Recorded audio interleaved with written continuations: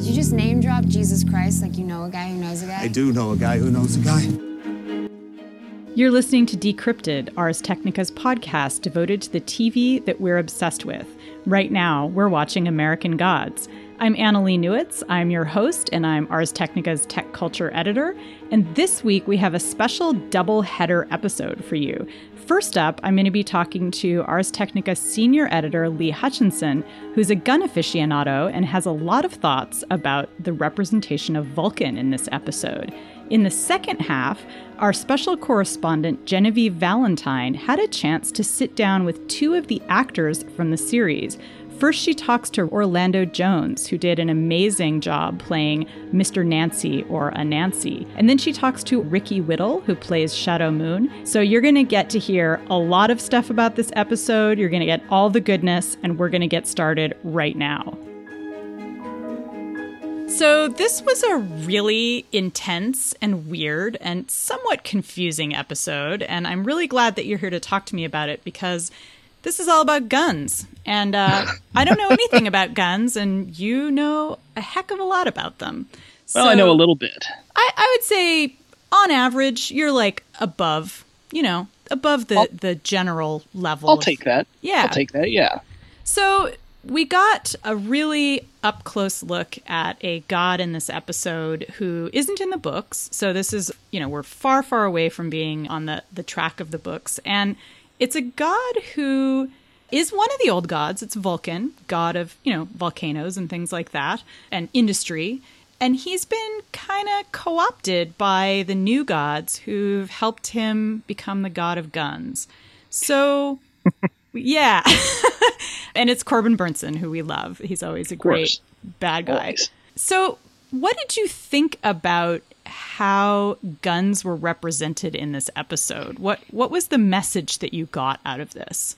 Well, remember that the overall theme for the ep is sacrifice, right? That's what the whole point of this episode is supposed to be, and we know that because the characters told us that like 8,000 times over and over again. It's true, and we start the episode with actually a pretty moving and intense scene where we actually see Jesus sacrificing himself. Well, we see a Jesus, because right. As we are told, there's lots of Jesuses. Yep, but he's busy doing what Jesus is supposed to do, which is sacrifice himself for his people. And this is the Jesus of Latin America, maybe, or maybe probably a Catholic Jesus due to there's like the heart and sacrifice imagery. Yes, and we see the folks who are trying to immigrate to the States praying to Jesus and crossing themselves before they make the illegal or quasi-legal crossing across this river. So we know that they're invoking a Catholic Jesus there. Right. And the people who shoot them, the kind of faceless people who might be minions of Vulcan, we don't know.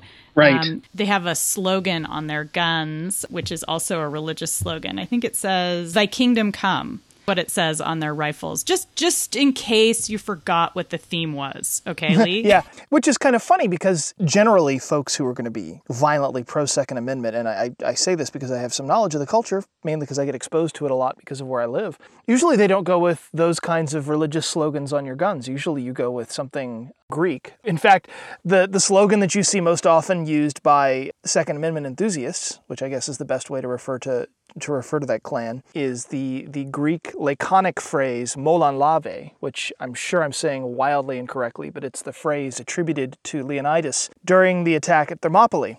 And it's a really funky Greek phrase. It's a classic example of a laconic phrase, and it uses a tense that doesn't exist in English. But that part in Zack Snyder's 300, when they're like, "Spartans, lay down your weapons," and Leonidas, and the Phantom of the Opera turns to them and he's all like, "Persians, come and get them."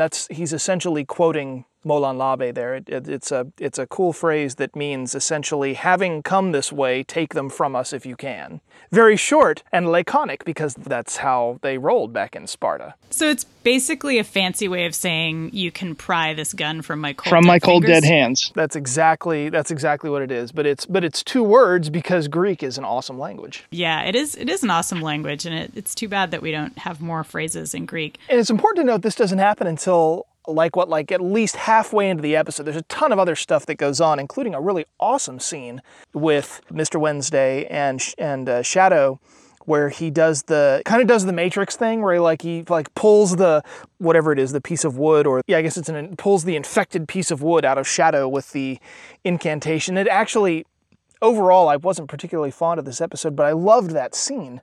That scene is interesting because it's about the transition from the old gods to the new gods, because Shadow discovers he's wounded. Wednesday is kind of extracting whatever it is that's inside of Shadow that's wiggling around. And he says to Shadow, man has always had a God-shaped hole in his head, basically. And, he first filled it with trees and he later filled it with industry. And so that's, Odin is connected with trees, and early religions often are connected with trees. And so I guess he does pull a tree out of him, which is kind of interesting. It's a chunk of wood from, was it the previous episode where Shadow is in the building where the tree monster has taken over everything and he has to bust his way out of it?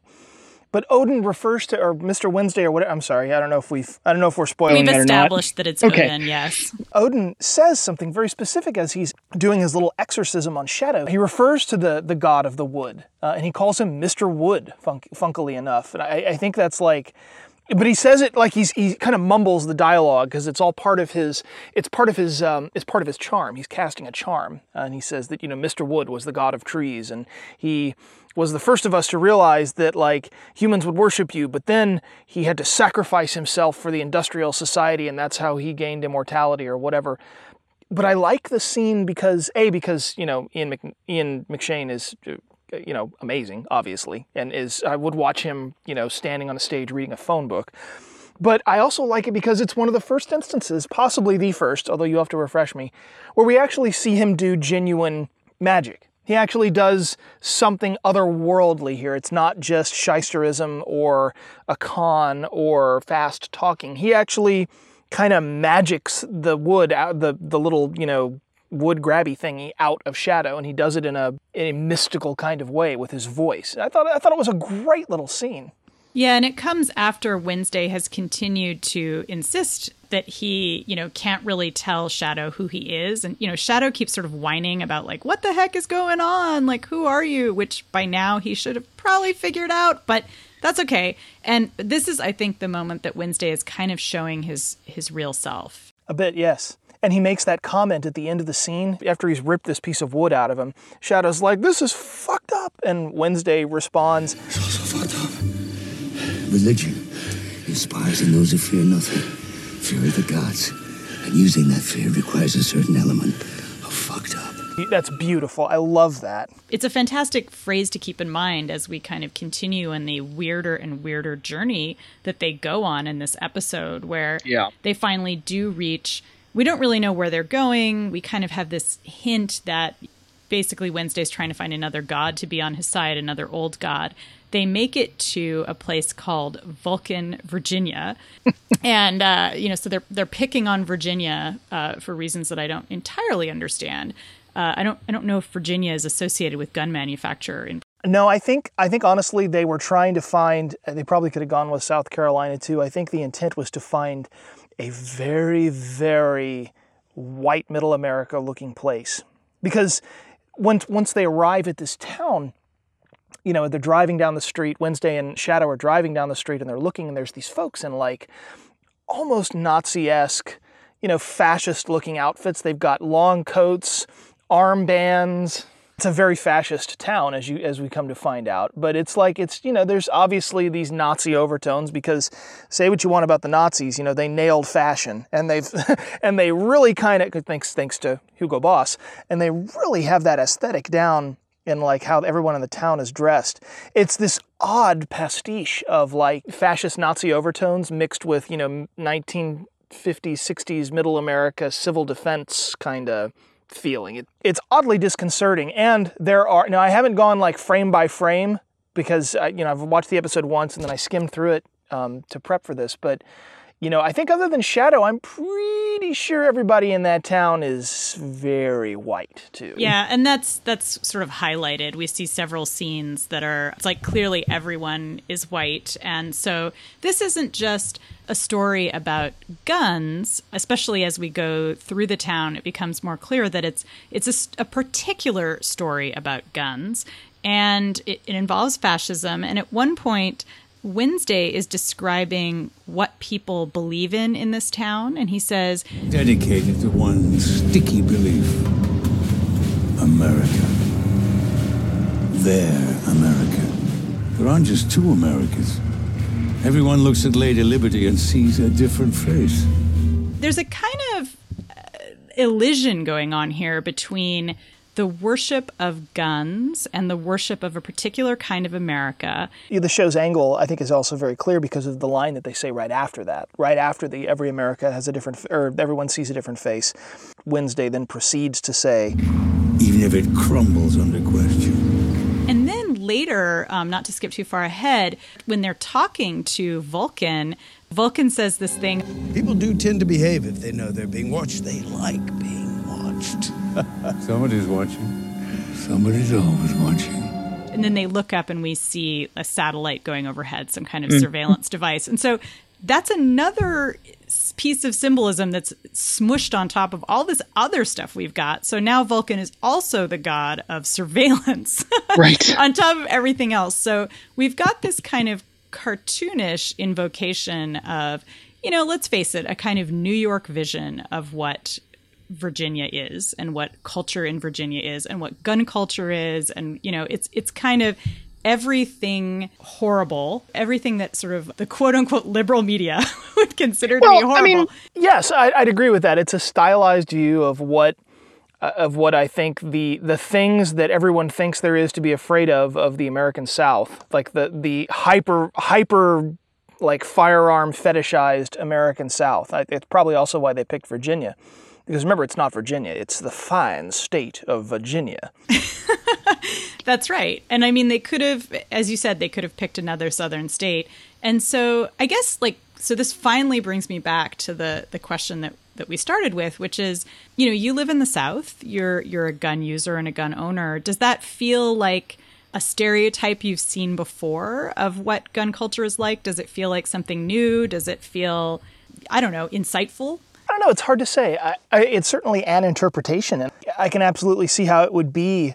Even though this is obviously satirized, I can see how this would be somebody's impression potentially of what it's like, especially because Shadow is kind of our POV character, and so we're seeing the town, we're seeing the threat of armed white, finger quotes, crazy America through a minority's point of view. Yeah, it absolutely looks terrifying. Now, does it look like what I see when I go drive around Houston? No. But, it's a TV show. Now, what exactly is the point here, right? Why introduce this character and this town that isn't in the book? What is the point being made? I mean, I think that's the big question. And one of the things that I think, hopefully we'll get to even ask some of the people who worked on the show this question. But it seems to me that in the novel, one of the big things that's missing when we learn about the gods that live in the United States is some examination of gun culture. It's not just part of contemporary American culture. I mean, it goes all the way back to when the United States was founded. I mean, being able to have your own gun is really, it's part of American identity. So it makes sense to introduce that. It makes sense to have to grapple with that question. I think it's just really interesting to see that gun culture is treated in this incredibly narrow way, and that we assume that guns equal racism, equal fascism, equal surveillance society. And again, I'm not saying that they don't sometimes. Certainly guns make all of those bad things easier. It's not like adding guns to racism is a great thing. We've seen that that's actually really horrific. But do guns cause that? Are guns necessarily connected with those things in the United States? I think American Gods believes yes. American Gods is basically saying that part of the sickness in American culture, and of course every nation has a dark side, and the dark side in the United States is a kind of authoritarian racism, but it really seems like the show wants us to believe that guns have almost like a causal relationship with that. Well, I mean, yes, I would agree with it. That's what I think they're going for, potentially. Although, I mean, here's the deal with the show, right? Where do the gods come from? the gods in this show, we've been shown repeatedly, are dependent upon their worshipers. There's not really even a chicken and egg problem to be had here. Like, how could God have created the world if there was no one to believe in him in the first place? Because I think the show's answer to that would be God didn't make the world. All of these gods appear to be the construct of the people who believe in them. So there is a point of view, I don't think I can subscribe to it, but there is a point of view that a gun is an object. A gun is an amoral, unpurposed object. And when we pick it up, imbue it with whatever we're going to imbue it with, be that menace, be that justice, whatever we're going to do with the gun, it's, the gun doesn't kill the person, it's like guns don't kill people, I kill people. But I don't necessarily think that as a person who owns guns, I don't think I can believe that. I mean, it's true that they're tools, absolutely. A gun is like a crowbar, it's like a baseball bat, it's like a hammer, it's a tool with a purpose. A gun's purpose ultimately is to stop threats, I suppose, where a threat is equal to whatever is in the mind of the holder as a threat. And treating a gun as simply just another tool, I think, is being ignorant of the fact that tools are designed to be used. So in this particular little town, kind of to wrap this back around here, it does feel like, the show is performing a wholesale condemnation of American gun culture, but it's doing it in such a way that we all can sort of stand back. Because no town in America, even if it's, Strom Thurmond's hometown on, the Confederate, whatever holiday the Confederates have where they celebrate how awesome the Confederacy was, not even that town is going to be as fascist, racist, and messed up as Vulcan, Virginia, because, nowhere in America do people, gather in a square to hear a crazy bearded man speak and then pull out their guns and shoot off into the air thousands of rounds of ammunition and then go about their day aiming guns at strange black people that drive into town and trying to get them out because, it's all white here. Like, it's so far exaggerated out of even what is some of the worst parts of America, that it lets everybody sort of take a step back and be like, well, okay, they're not really making fun of me. They're making fun of the people who are like really bad, and I'm not like that. They're making fun of the people who demand human sacrifice in the gun factory. Well, I mean, kinda, yeah, but at the same time, obviously, they're holding the lens up to everybody, and that's kind of the point. And did you think that it was effective at that? Because I think, for me watching it, I mean, I'm here in the San Francisco Bay Area, so I'm surrounded by people who hate guns and, would probably think that this episode didn't even go far enough in saying that guns are bad. But for you, like, does it feel like a relevant criticism as someone who's not in that kind of hyper-liberal culture? Yeah, it's hard to say. I mean, I certainly don't, look at Vulcan and his cult of gun worshippers and see myself pictured in them. No. Is it a valid cautionary tale about the dangers of hypersexualizing gun violence as a thing that people love? I mean, I don't know, maybe. On the other hand, I mean, if you could go find some incredibly violent, racist, gun-loving people and tell them that if they believed hard enough, they could literally conjure the avatar of guns out of thin air and he would lead them to a paradise where they could have all the guns they wanted and be as crazy as they wanted, I think a lot of people in America would probably want to take you up on that offer, frankly. Well, especially if it would bring wealth to their town, right? Because that's the thing we haven't talked about, is that this town is so nice in the sense that it's clearly like throbbing with money because they have this ammunition factory, right? So it's not just that they're kind of, I think you're right that there's this kind of like weird sexual fetish of guns in this episode that we're supposed to think is completely gross, but also it's the gun industry, or the bullet industry specifically. Because guns don't kill people, bullets kill people. That's right. Well, bullets that have been, forged from the blood of human sacrifice. God. Yes, exactly. I have to say, I kind of loved that opening moment. It was almost sort of David Lynch level insanity, where it was like the guy is all doo-doo-doo, I'm on my happy day, and then he's tossed into the flaming cauldron of bullet making. And it's just kind of this, as you've said before, like sort of over the top insanity to represent how extreme it can be in the United States when it comes to belief in guns. So, okay, so let's talk about the sacrifice of Vulcan. Did that make sense to you? Like, what did you think was going on there? It made sense to me from the perspective that Odin is eliminating a potential enemy in his quest to do wherever it is he's trying to do and go wherever he's trying to go. That's right, because Vulcan sold them out to the new gods, basically. Yes. Yeah, Vulcan, I mean, not a good guy, not on their side. He made Odin a bitchin' sword, but at the same time... Oh, I hope we get to see more of that sword, because I was 100% down with the sword scene. Oh, it's a cool sword. And Vulcan, Vulcan whipped that out. And, you're kind of reminded of the fact that this is Hephaestus. This is the god of the forge. And even before he was the god of forging bullets, he was very much the god of forging all kinds of other stuff. And that obviously includes swords. And he walks with a limp. I don't know if you noticed or not, but they introduced... That's one of the reasons why I've really enjoyed the portrayal of all of the immortals, all of the gods in the show, is the little subtle things they throw in as callbacks to their original mythological origins. I think they're always very well done, at least they have been so far. Yeah, and one of the things that in the conversation before Odin strikes Corbin Burnson down, strikes down Q, because I don't know if you remember, but he's also from the Q continuum as well. But was he the other Q? Yeah. So anyway, Q. I did not remember that. That is awesome.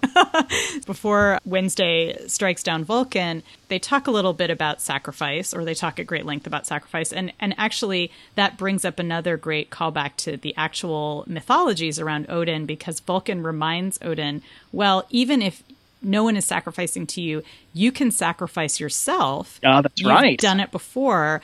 That's right. And in the last episode of this podcast, we had Jackson Crawford on, who's a scholar who studies Icelandic epics about Odin. And he said, yeah, this is a big part of the myth about Odin, is Odin did in fact sacrifice himself to himself, which is such a cool, weird meta sacrifice. It's something that I would imagine the Scandinavian folks would come up with. It's fitting with the region, I think. Yeah, like I said, it's super meta. It's a great kind of like brain twister, but also just super badass at the same time. It's like this god is so badass that he can sacrifice himself to himself and like somehow come out the other side even more tough. And that's all he has left at this point, because he has no worshipers. But I think what we're intended to believe is that the new gods came to Vulcan and kind of gave him the same pitch that they gave to Odin, with like the crazy emoji and weird unicorn graphics, and we're like, look, you used to be the god of the forge, but now we can make you the god of bullets. Like, how does that sound? And he was like, yeah, I'm totally there. Yeah, it raises the question, I think, as it should, of like, who else is out there? What other gods are sitting around? Is Poseidon lurking underneath the surface of the sea, annoyed that nobody prays to him anymore, waiting for, the new gods to approach him? Or is Poseidon lurking out there as the captain of a U.S. ballistic missile submarine already somewhere? Where is he? Where are the other gods, and what are they doing, and when are they going to show up? Yeah, it does. I mean, Poseidon could either be, the god of swimming pools, or... or he could be an admiral in the Navy somewhere. That's true, yeah. Or like in charge of an oil platform. Right, okay, maybe, yeah. Maybe not, because that's kind of harming the sea, perhaps, and maybe Poseidon would be bummed about that. But yeah, it does raise that question. But we finally do see Wednesday kill Vulcan. So is Vulcan just dead now? There are unanswered questions about the corporeal or non-corporeal nature of these gods. Like, we don't know, for example, where do they go when Technology Boy slaps the VR thing on their face? Like, are they just laying there, or do they actually get zapped into some kind of VR backseat of a limo dimension somewhere where they actually talk? Where is Mr. World? Where does he go? And what does he represent? And when he's, making his face go all crazy, is that just like what he's able to make people think they're saying? Or does he actually have the ability to alter his physical form? And if so, is he immortal? Is he human? What are these creatures? I don't think we have a solid answer yet, one way or the other. And we also know that they have limited knowledge too, because, for example, Wednesday doesn't have any idea what's up with Laura. Like, how did Laura get resurrected? Why is she there? Like, he's as confused as we are. And it definitely inconveniences him too, because he wants her gone, clearly. Yeah, and it's funny because in the parts of this episode where we weren't in like, evil Whitey McWhiterson Guntown, we were following the Scooby Gang around. Yeah, and so what did you think of their adventure? It was a little bit meandering. In my notes, I just kept writing, okay, what the fuck, what the fuck, what the fuck. Yeah, I'm not a fan of Laura Moon's character. I don't think her arc is interesting. I think it's a bad character arc. I guess it's something that I like McSweeney. He's pretty cool. I believe the cab driver, his name is Salim. I like them. They're all right, but I mean, they're not. It's like whenever the camera cuts to them, it's like, okay, now we're on the B string players, and I guess they needed to fill some time in the episode. But I don't like their story. I don't like where they're going. I don't particularly like her. I think they're sort of reminding me of like the camp followers or something. Yeah, kind of, yeah. Each of them has less power than a god, but has some kind of connection to the gods. Well, and in this episode, they end up back in the alligator bar. Like, why? Why do they end up back there? Like, that's in the middle of nowhere. It's like in the midpoint between all of the places they need to be going, and the cabbie kind of turns them around and they go back to the bar. Was that like Brian Fuller saying that we haven't used this set enough? We need to spend some more time on this set to justify how much money we spent. Look at these alligator teeth in the ceiling. But aren't they there because that's where Laura's family is, and she wants to go kind of gaze sadly at the family she wished was dead? Is that why they ended up back there? I mean, I don't know. At that point, I was ready to fast forward. I'm so done with that storyline, and it is failing to hold my interest. And I know that's not, a professional thing to say. I know I should be a passive observer and allow the art to flow over me and make my own impressions, but she just sucks, man. She just sucks. Yeah, I mean, I feel super ambivalently about her character. When Paula Gaytos was on a couple episodes ago, we talked about it, and Paula kind of turned me around on her character a little bit, and she argued that, her arc is a redemption arc, and that she's supposed to be a person who didn't care about anything in life, but now that she's dead, she kind of has something she cares about, which is Shadow. But I feel like the writing on her character really doesn't sell that very much. Like, she really still seems to be just kind of a jerk. I don't think that she cares about Shadow. I mean, she's forced to care about him, yes. Like, she clearly does, because she mentions in this episode how, like, he kissed me and my heart started beating again for the first time. But she doesn't care about him. Now, like before, and they've made this note that, like, she called him puppy. She treated him like in life, like, sort of a pet. She tolerated him and she loved him. And then when he was in jail, she was like, okay, whatever. And then when he came back, she was dead at that point. But she didn't particularly love him as a spouse should love a spouse in life. And now that she's been resurrected by this coin thing and, like, locked onto him and has to meet up with him, now that she's been pointed by fate or whatever at him, she still doesn't love him. She's just like, oh yeah, I guess I need him now. Yep, yeah, no, that's cool. So perhaps it's being written as an arc of redemption, but I don't feel that it's playing out that way. I feel like it's playing out like a, badly written filler B plot that they're doing, and it's just not coming together. Aimless. And I felt like a lot of the conversations between her and Mad Sweeney and Salim were kind of like naughty teenager conversations where there were some funny lines, but I also I wasn't sure where they were going. Like, they have that weird conversation about anal sex, and I was like, yeah, what is your point here? Like, I get that it's supposed to be maybe a little bit funny, but it also feels like they're aiming for something even more profound, some kind of profound message about, like, women and gay men. Or I think that Brian Fuller, the showrunner, enjoys exploring taboo. And I mean, you can clearly see that with Hannibal. But I think that in this particular case, there were probably two purposes to that conversation. One served the plot, but I think another was simply to put the audience in the position of having to be a voyeur to this uncomfortable conversation for no other reason than just to make you feel something. I like the idea that there should be kind of moments of awkwardness among these people who have been touched by immortality. And, like, they should, I think in a standard narrative, they would be on a quest and their hearts would be full of, shining light, and they would be, going forth to save the world. And instead they're like, we're hanging out, talking about butt sex and smoking cigarettes in a bar. And that's cool, but I wanted to like them more. And that's the thing that's missing. Salim, I like. I really enjoy his character. I'd love to know more. But, like, otherwise, I'm just not, I'm not there with them. Here's the other problem, and I think this is the big problem I have, because, I can moan about how I don't like a character or whatever, but just because I don't like a character doesn't mean that character has no dramatic place in the series. I think the sin that's being committed here, the true sin, that needs to be examined is that we are now with this episode, I believe, we're in the back half of this 8-part season, right? This is episode 5, right? Okay, so we're in the back half of the season and we're still asking questions. We're kind of getting to the point to where we should be resolving questions. If the through line is going to follow the dramatic course that it should, so that by the time we reach the end of the season, we've got an appropriate cliffhanger or whatever, or some kind of finale and then a teeny bit of space to untie knots if they're going to give us that.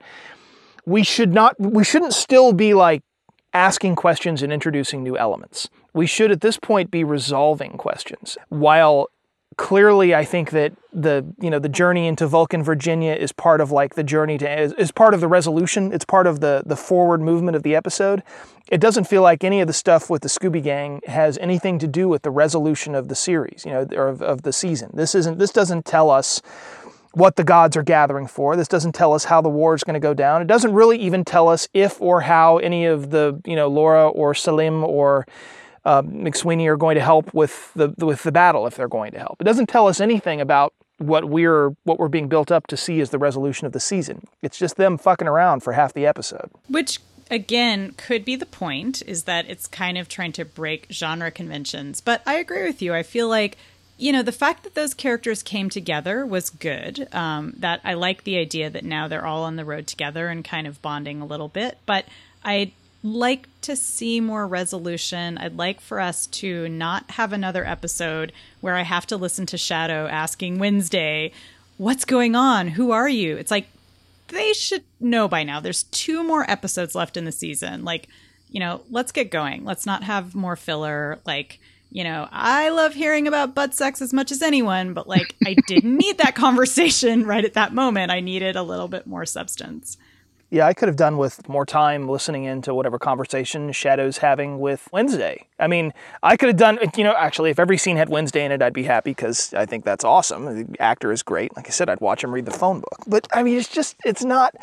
We're past where they should be having conversations. We're past where they should be, doing Kevin Smith shit in a diner. Every moment that the audience sees needs to be significant in some way or another, right? I mean, it's kind of the Chekhov theory. If there's going to be a gun shown, then the gun has to be used. If it's important enough to show us, it needs to mean something. I'd like to see that the arcs for those characters just developed a little bit more, because if it is true that Laura is on a redemption arc, which I'm totally down with, let's just see a little bit more of that. But on the whole, I would say, those bits aside, I still thought that this episode had some pretty nerve-jangly moments. Like, I was down with it. I did like the satire element of the gun stuff, although I also thought it was a little bit heavy-handed, but it was a little on the nose, but I think I think they made that choice on purpose. Yeah, and it's not as if we haven't seen a million other gods who also are heavily satirized and part of like a highly stylized, exaggerated environment. So Gillian Anderson. You know what? Honestly, me and Laura were talking. Laura's my wife, Laura, not Laura Moon. We were talking about how awesome it would have been if during one of Gillian Anderson's montages she'd actually appeared as Gillian Anderson, or actually had appeared as Dana Scully, or a Dana Scully analog as part of her TV persona set. That would have been amazing. Wow. Well, we might still see that. I could imagine that happening, because this show is really meta. What's left for Wednesday and Shadow to do? They've spent some time gathering allies. They have what's his name, Chernabog. Although I was confused about that too, because I thought he said he was going to go with them, but apparently he's just going to meet them because he vanished as soon as the episode was over. Rendezvous in Wisconsin. Okay. So they've got him. They have the Zoria sisters. They have the Jinn. We've seen the Jinn meeting with Wednesday in a very brief scene. Oh, did we? I missed that. Yeah, it's very fast. It's just like this brief moment in a diner where we sort of see the Jinn leaving. And so they've met. There's a little reference to them getting out of the prison with help from Mr. Nancy, because there's a spider that comes and opens up their handcuffs. That's right, yes. So Mr. Nancy is on their side. I'm a little disappointed that we're now clear of episode 6, so there are 2 episodes left, but we haven't gotten, I think there may have been 1 or 2 throwaway lines, but no more than that, any clue to start on like the theorizing of who Shadow is. Like, because you would think that by this point we would have gotten maybe a few more little oblique clues than we have gotten, because the internet loves to theorize. Just look at what they did to Westworld and how stupidly wrong I was with my opinions on what was going on in that show. I mean, we don't know at this point, at the end of episode 6, we don't know hardly anything about the significance of Shadow to this plot and why Odin has picked him. And clearly he's a talented everyman and he can do a lot of cool stuff and he's certainly easy on the eyes. But really, why is he here? Why him specifically? Well, I mean, we now know that Wednesday is Odin. We saw the scene where Odin cures Shadow of his tree infection. And he kisses him. Odin kisses. That's true. Shadow. He gives him a little cheek peck. And it's pretty enthusiastic. Like it feels almost, dare I say, fatherly. And of course, Odin is the All-Father, so he's kind of everybody's dad. But I think we're starting to get some hints that their connection might be a connection of blood. You think it might be filial, not just friendly? I mean, I think that either there's some kind of spiritual connection between them, like maybe we're going to find out that Shadow is perhaps a god of some kind, like who didn't realize that he was a god, but actually is. Is he the buffalo with flaming eyes that we've seen, I think, 2 or 3 times now? Could be. Or he could be some kind of shaman. Again, he wouldn't have known necessarily that he was a shaman, but maybe these visions and his connection to Wednesday make him have a special place among the gods. Like maybe he conjures gods. Maybe he's a god magnet. Or again, maybe he has a special relationship to Wednesday. Wednesday certainly seems to think so. Like Wednesday's clearly sought him out. And we do know from, well, those of us who've nerded out with Norse mythology, we know that Odin does call special soldiers to him to fight for him at Ragnarok, which Ragnarok in Wisconsin is a great idea.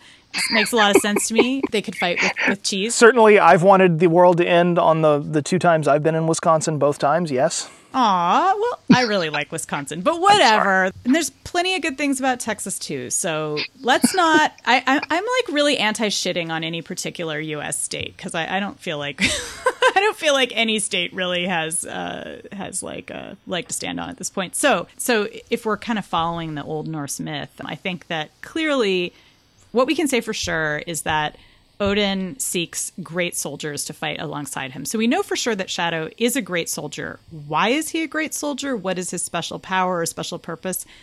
My guess is we're not going to find out for at least another episode, which is super annoying, but maybe we'll find out next episode. I don't know. There is an answer in the book, but we've deviated so far from the book that I actually think that information is totally worthless. So those are the outstanding questions: is who is Shadow? Why is he important to this fight? Is this fight Ragnarok? Is this just a kind of old gods versus new gods fight? What is their goal? And can we wrap up all of these disparate threads quickly? Because we've got 3 different people who are following after the gods with very different agendas. And we have the gods themselves, and there's many of them, and they have different agendas. So we better have a lot of plot get laid down really quick.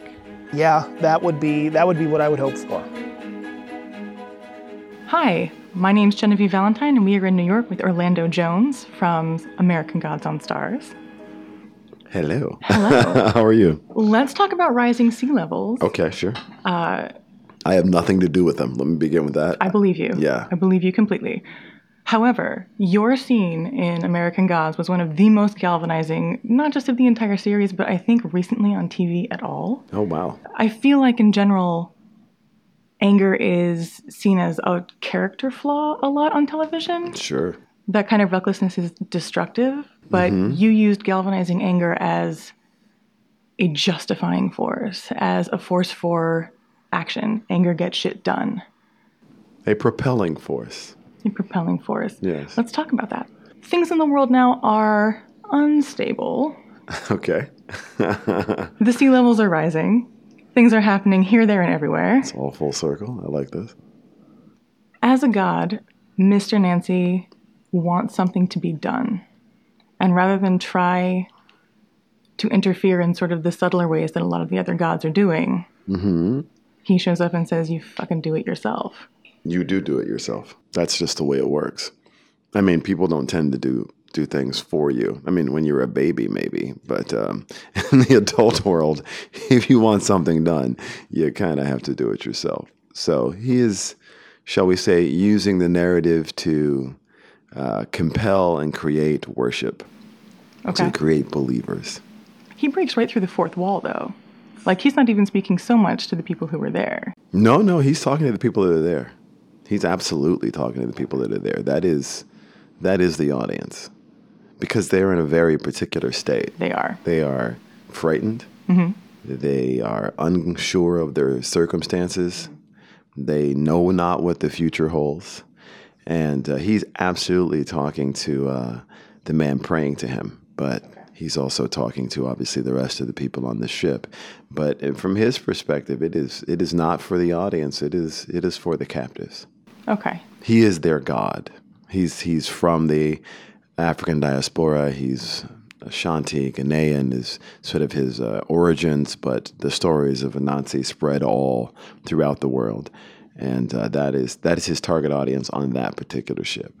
A lot of the gods that we see on the show sort of evolve from their times, for their times. Sure. So we see Bilquis existing through history in different forms. Mm-hmm. When Mr. Nancy shows up, he is dressed more or less as we see him throughout the rest of the series. He is a man out of time. He is a man. He's out of time. Beyond the narrative that we're talking about. American Gods is a story about how stories are made. Very much so. So I agree with you that the narrative could be meant for other people. I cannot take that away. It's just in that it's a strange place to meet somebody. You know, on a ship full of captives. It's an unusual place in 1697. So I think it causes and clouds a lot of things for people. And I really like that. I enjoy that. I want to get to the end of where you're going, because I'm really interested in this notion of, at least for me, how things are connected. Mm-hmm. I think that when we talk about global warming and we talk about food hunger, and we talk about women's rights, and we talk about human rights, these things are all connected. I don't understand this notion that we're going to solve one and then we're going to move to the next. like there are these little boxes on the hillside.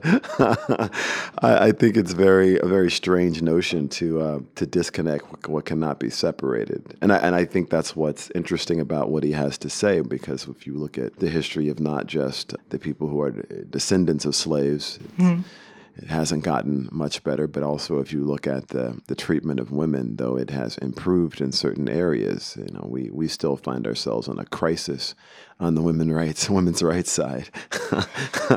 How could you not be? I'm always fascinated by people who look at that at like, you know, oh, they have suffrage. You know, what are you talking about? And I go, well, slavery is bigger today than ever before. 27 million slaves is the low estimate. The average age is 12 years old, and the target is predominantly women. So help me understand, if there are more slaves in the world today than ever before, in this country it's women of color, but still women at large are far more at risk for human trafficking than men are, though men certainly are at risk, and these are all children. So just help me understand how women's rights and human rights have improved that greatly when we've produced more slaves than we did during a time that we act was so long ago. So I think a lot of what American Gods talks about, and even what Nancy is talking about, the themes could be applied to a lot of the things that we talk about all the time, not just in particular, you know, African Americans. There definitely is a theme in the show of willful ignorance. There is. And how... Privilege. It's the cocoon that damages everyone but you. It is, but it's a tricky word, privilege, at least not from Mr. Nancy perspective per se, but from Orlando Jones's perspective, because I am a recipient of the fabled black privilege, the unicorn. So, you know, black privilege is a tricky thing. I can't say I don't have it. I do. In many ways, I'm more privileged than white people, because fame comes with this set of things that don't make sense. You can't even really understand what they are. But there's no question that I'm privileged. So in that sense, you know, when we talk about privilege only existing for white people, no, it just exists for a small number of people. And that's what's so damning about it, because there doesn't seem to be any mechanism by which to spread it around to everyone. So here we are, where some people have human rights and other people don't. What a lovely conversation to be having at 9 o'clock in the morning. And I'm thinking about how this ties into the idea of willful ignorance, how this ties into the idea of everything being connected. Do you see American Gods as a narrative about waking people up to privilege and trying to shake the ingrained systems? I think American Gods is a narrative about who we are and what we believe and what we choose to believe. And so in that sense, we can choose to be willfully ignorant about certain facts and believe this anyway because that's what we wish to believe. And about how that belief, our own belief systems and the belief systems that we propagate manifest worship, because you can manifest something into existence if enough people believe. They need only believe. So I believe that's what the narrative is ultimately about. And that narrative doesn't seek to push you in any particular direction. It just seeks to open up the doors to conversations by which you can make your own decisions, hopefully looking at all the information about what is and isn't best for you and the future. I see the story as very much that. And I say that because we skip over some of the gods like Vulcan, who speaks to a completely different group of people than somebody like Bilquis, but no one is saying that Vulcan is bad, or even Mr. World. Mr. World sees what he does as good. He doesn't see it as bad at all. All of the gods see what they do as good. So I think in the modern context, American Gods is a very interesting show because of how it opens the door. Because the real problem we look at today, at least in my opinion, when you look at what people think, is that we live in a digital world where we can curate the voices that we hear. And if you exist only in this bubble, only in this cloud, and you don't hear anything else, then I guess you could be very surprised by our latest president. But if you were listening to a lot of other voices out there who were quite clear about how they felt and what their circumstances were and how they wished their circumstances could improve, you wouldn't have seen somebody who didn't have a shot. But if you only curate these conversations that you want to hear, then you're in some ways silencing other voices, and therefore you don't have a clear perspective on what the populace really is. And so, you can't do that in American Gods. There's a lot of different gods who have a lot of different points of view. Surznabog has a very specific point of view. Killing is not a big deal to him. Again, we generally see that as a negative, but he finds a way through a game of checkers to justify the swing of his blow. And all the gods do that. They all have a particular way of twisting things to fit what their belief system is. And we can see why they've lost so many worshipers, but you can also see how the use of technology could help them gain worshipers, but they're from a different era. So that's very difficult for those gods to make those changes, and they don't see those changes as valid because it's not the same type of worship. Digital's a different thing. Many-to-many communication didn't exist in human history 10 years ago. It's very new. It's one-to-one and one-to-many is all there ever was, and now we have many-to-many. What are we going to do? Let's talk about new gods versus the old gods in terms of communication, because the old gods in general, at this moment in the story that we're talking about, are sort of in the twilight of their power a lot of the time, but they have the intimacy that comes with thousands of years of acquaintance. Yes. We have the new gods who all seem to have formed more or less a very itchy board of directors. Let's talk about the different relationships that you see the gods as having with each other. I love the line that actually was in last week's episode when Cloris Reachman, whose character name I'm not going to butcher right now, she says, family is who we exist with. And I think that's very much where the old gods are. They are an uneasy relationship as we watch Wednesday sort of collect the members that he believes he needs for the war, but they're a uneasy family. Even Nancy is an uneasy member of that family because you never know where Nancy stands on anything except, to get what Nancy wants. But that's an uneasy relationship that I think we often have. But again, in our own families, we often ignore the elephant in the room. Pretend it's not there while we go on about our lives, and people have children, and the children grow up, and then they recognize there's an elephant in the room and go, why are these old people acting like there's no elephant in this room? And they tend to stir things up in that way, the beauty of children. But I see it very much in that way, that it's uneasy. And I think the new gods also have an equally uneasy relationship. Technical Boy's behavior versus Media's behavior are very different. Media's a very calming force about things.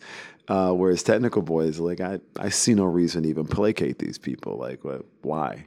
Do you see the New Gods as the children in the uneasy family that are pointing out the elephant in the room? Because they're not portrayed as wholly, you're correct, that they're not portrayed as wholly evil. No. I don't think any of them are wholly evil. I don't think any of them are wholly good. And I think that's the paradox of humanity, right? There is no such thing as that. I mean, I look at when people say buzzwords like racist, like, oh, that's a horrible racist. And I go, I love racists. I don't really know what you're talking about. Everybody has somebody in their family that's racist or sexist or homophobic or something. Everybody has somebody. But we don't really know the person that way. I mean, we know the person who raised us and nurtured us and treated us with kindness and love. And then we discover something about them that we find is distasteful or it doesn't represent an enlightened point of view about other human beings. But we don't want anyone to hurt our racist. We want our racists safe.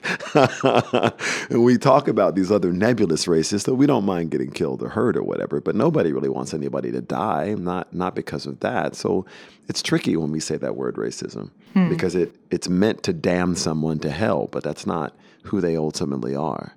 I think that's the paradox that exists within all of us, and therefore talking about these things and figuring out how we can live together and be more tolerant, as one might say, is the tricky line we're all walking between the less tolerant, let's wipe them all out, and the tolerant, let's leave them all alone. So I try and in my younger year, I might have been, let this motherfucker burn, as they say. But in my older years, I think I'm more mindful that might be fun to say, but I don't really want to see that happen.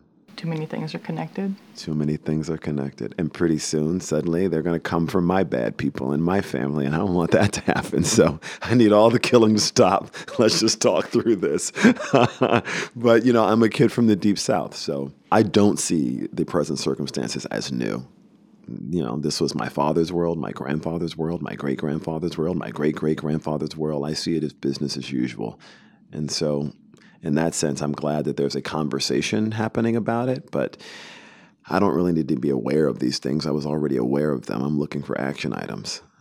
And at that point, maybe we can get some change. I hope things are going well on set and everybody gets along and you guys are having a nice time. It's bizarre how well we get along. Okay. I've never seen this particular configuration work this way on a show of any kind before. Not in my career. No, not like this. Ricky Whittle's wonderful. Are you just saying that because he's coming in after this? No. I think people are missing something about him that I am fascinated by. And maybe that's just because I'm fascinated by it, so I want everybody to be fascinated by it. You've seen the show? Mm-hmm. When Ricky Whittle sits in this chair, and after you're done talking, tell me if you met Shadow Moon. And you won't. You'll meet Ricky Whittle, and they are wildly different people. He is funny.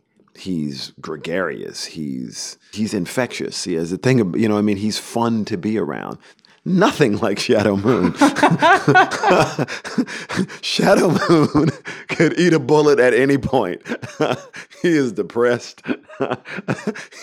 Everything in his life has gone wrong. He got out of prison. His wife died. She was blowing his best friend. everything is left in his life. But he's surrounded by these fantastical characters like Mr. Nancy and Mr. Wednesday and Surznabog and what have you, and Bilquist. There's so many wonderful big characters, but it's easy to miss that the performance is really extraordinary because he sells you that he's a completely different human being. That's just, I'm impressed by that. The same with Yetide. She's not Bilquist. She's not even close to Bilquist. Like Bilquist is this. There's a power when I've never seen a cast this extraordinary before. Frankly, in television or film, it just seems like it's an endless well. And we get along with each other in a very like a family. Like we are a motley crew. We punch, we fight, we tackle. It's ridiculous.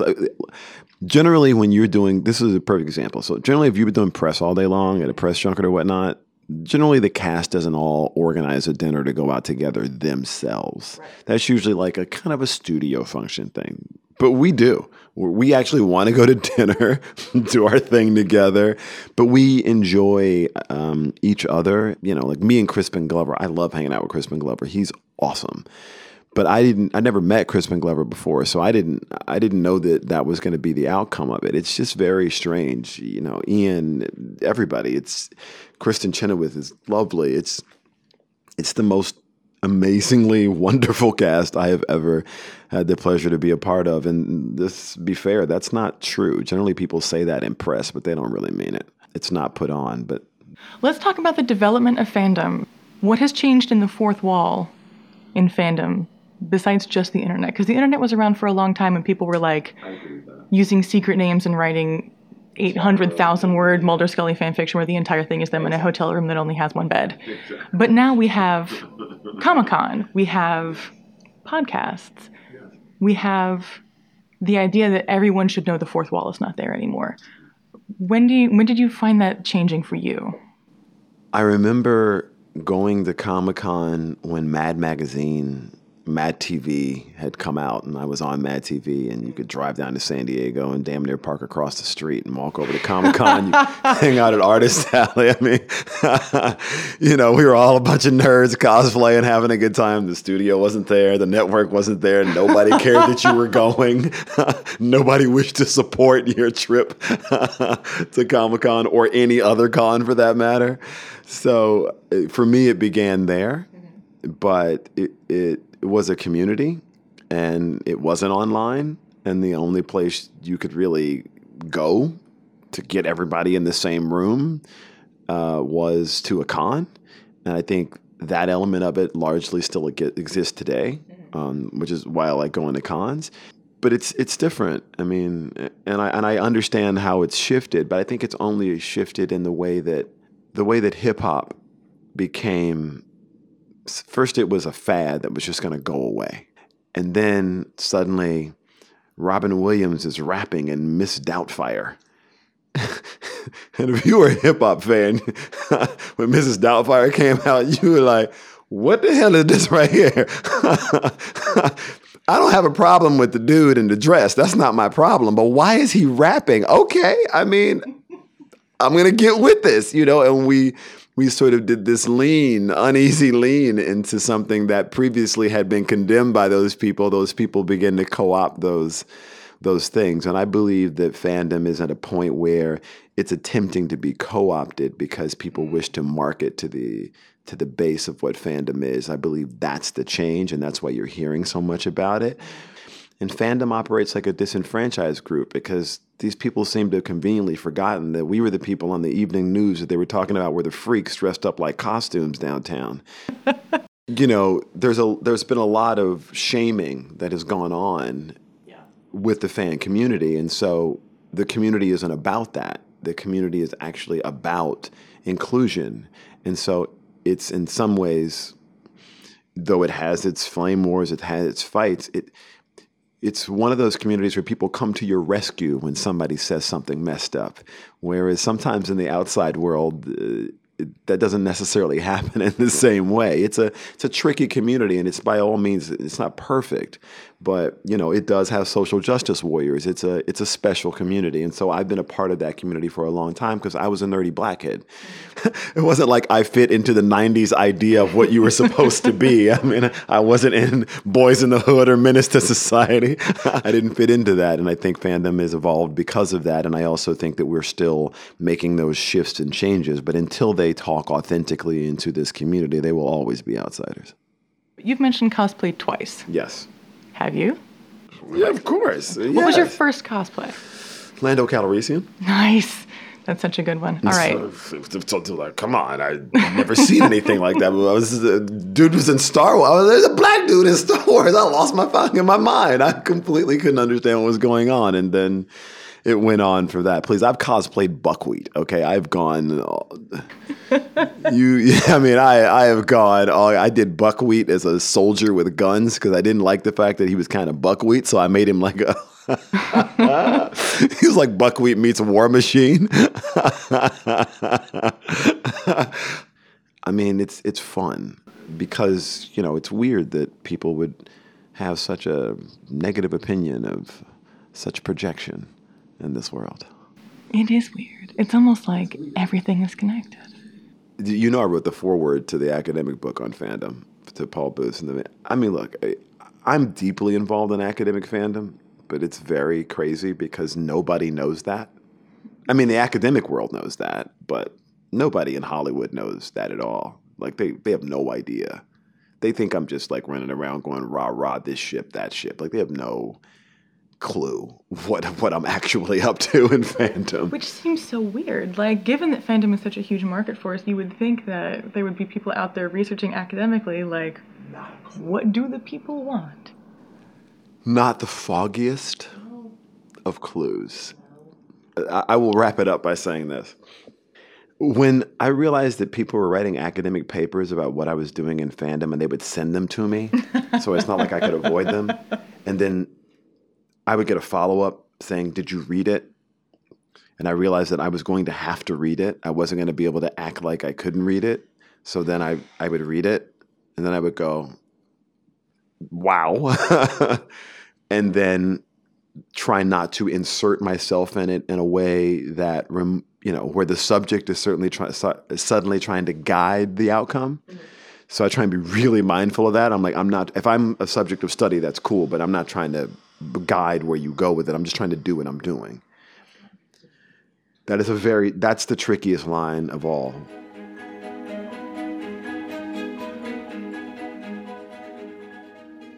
We are back with Ricky Whittle from American Gods. Welcome. Thank you so much for being here so early in the morning. Thank you very much. In the morning, my voice kind of gets real husky. I turn a little Barry White. You're going to have to keep that up for like 20 minutes. Can you do that? That's what she said. Thank you very much for having me. You're pretending you cannot believe in impossible things. I thought you were going to say, yeah, like marshmallows. That's my favorite quote so far. Okay. I want to talk about the differing scales of American Gods, because it's a show happening on two very different scales. The Gods are a huge epic that spans thousands of years and every country that you can imagine and millions of people. And then for Shadow, the story is so much smaller because it's him trying to find something to believe in enough to keep going. Mm-hmm. How have you made that work in your performance? It's been interesting because the fan reaction has allowed me to feel like, to give myself a little pat on the back, because fans of the book have actually seen what I'm trying to do. Newcomers to the book and to the show who don't know what's going on, number one, you're going to have your minds blown, which is exciting for you. And then you'll see the reveal of Shadow and what I'm working on down the line.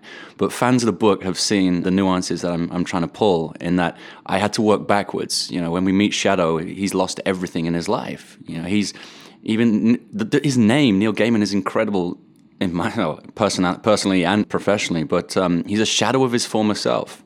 He's not who he was. He's also not who we want him to be or who he's going to be. So when we meet him, he's this kind of empty vessel just kind of drifting along. He's lost everything. He didn't know his father. His mum died when he was young. He traveled around kind of pulling off small cons and eventually found a home in Laura.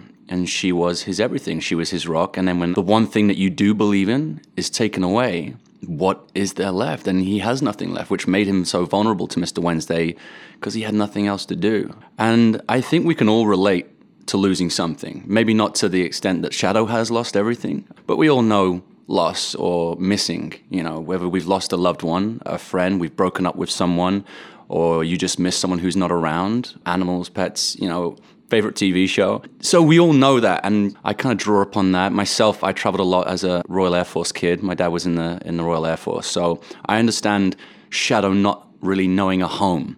And you find people who become homes. Fortunately, I've got a beautiful family, my mum, dad, brother, sister, who I could always turn to. Shadow didn't have that.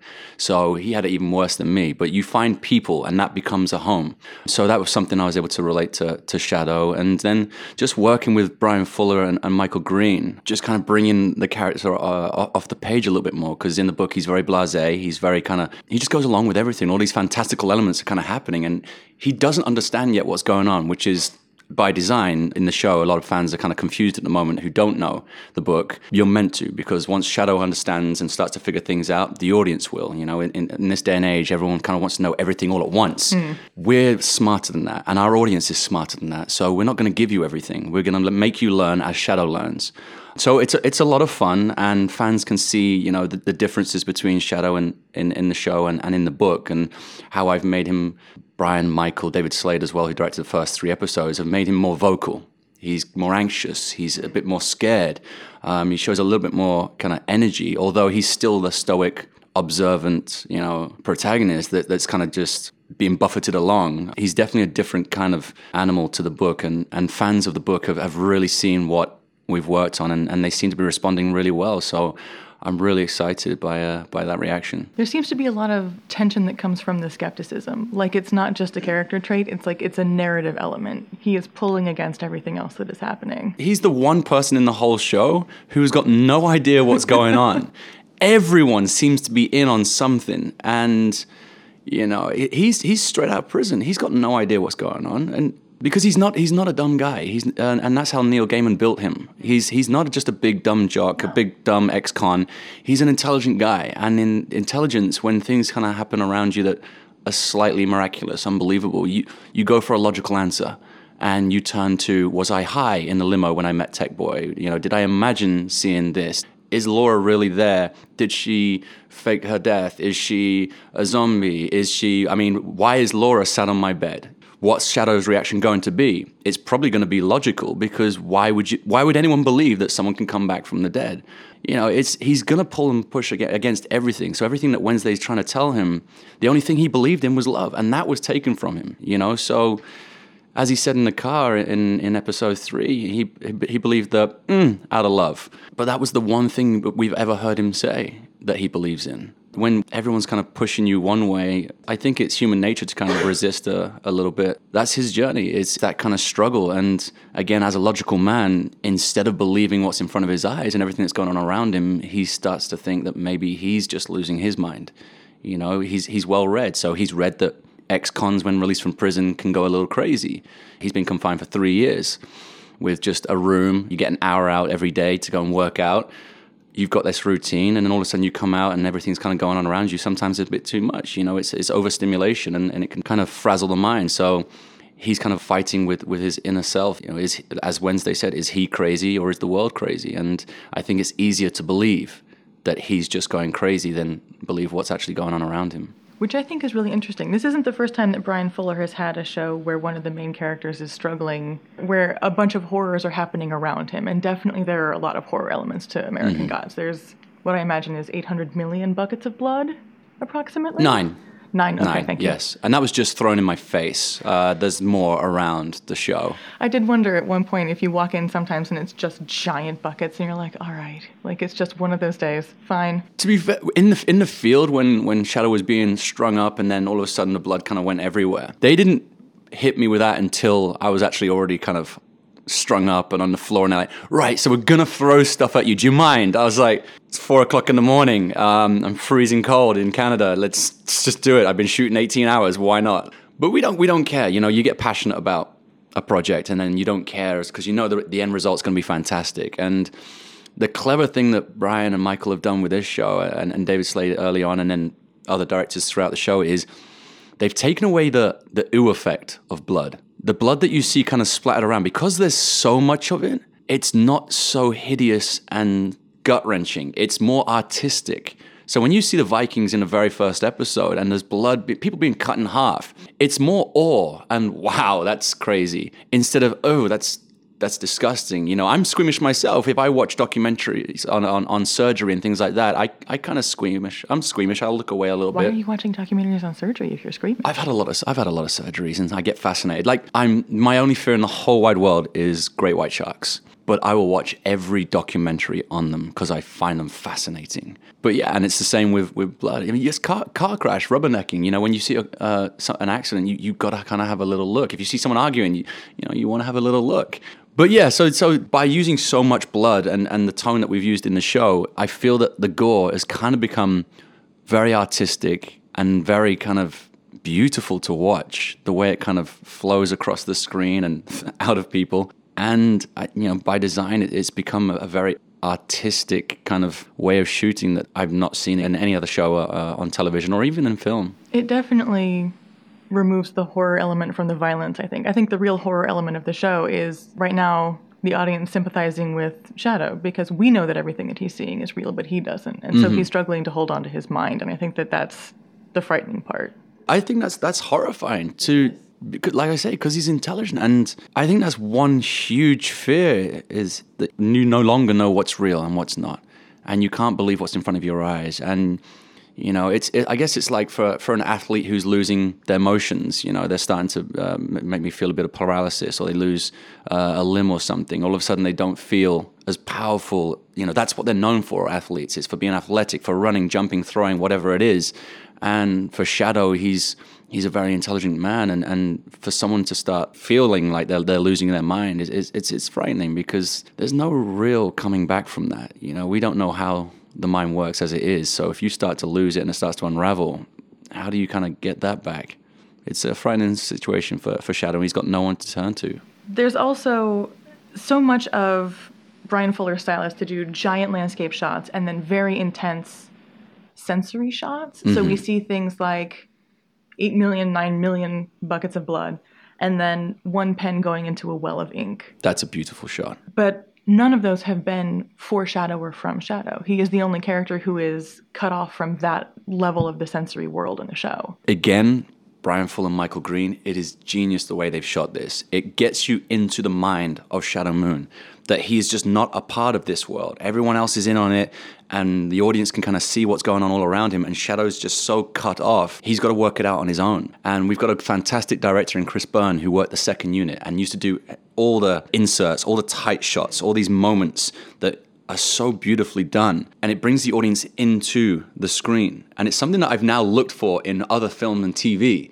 And now I feel like I'm missing out. So I'll be watching a movie or a show, and I'll be watching and I'll light a cigarette, and I'll be like, and they stay wide. I'm like, no, I wanted to see that. I wanted to get in there tight. Why would you not use that? But that's the way we've been shooting, and it's something that I think really brings the audience in, because when someone lights when someone lights a cigarette or something, you're gonna go boom, straight right in there, close, to kind of feel like you're in it. Like when I watch movies and other shows, I feel like I'm just watching it on the screen, and I still love them. Don't get me wrong, I love. It's my escape to watch other shows and movies, but I feel like I'm watching it. With American Gods, I feel like with those inserts, I feel like I'm in it.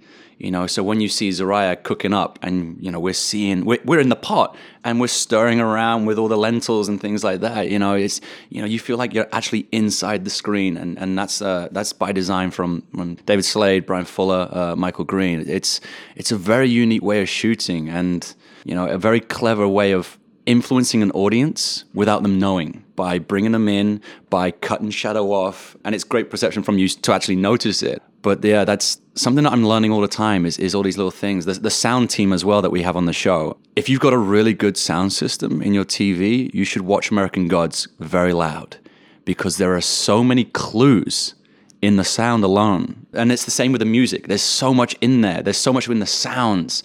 It's just so meticulous. And I used to go in and do certain things in the office, ADR and all these kind of things. And I used to sit there and watch how meticulously they would work through a moment. And they keep going back and back over like a 2-second moment, just to make sure it's right. And they're saying, this little sound needs to be 2 seconds sooner. And you're like, why? It's like, because you'll see. And then you're like, oh, I get it. Oh, smart, clever. You've done this before.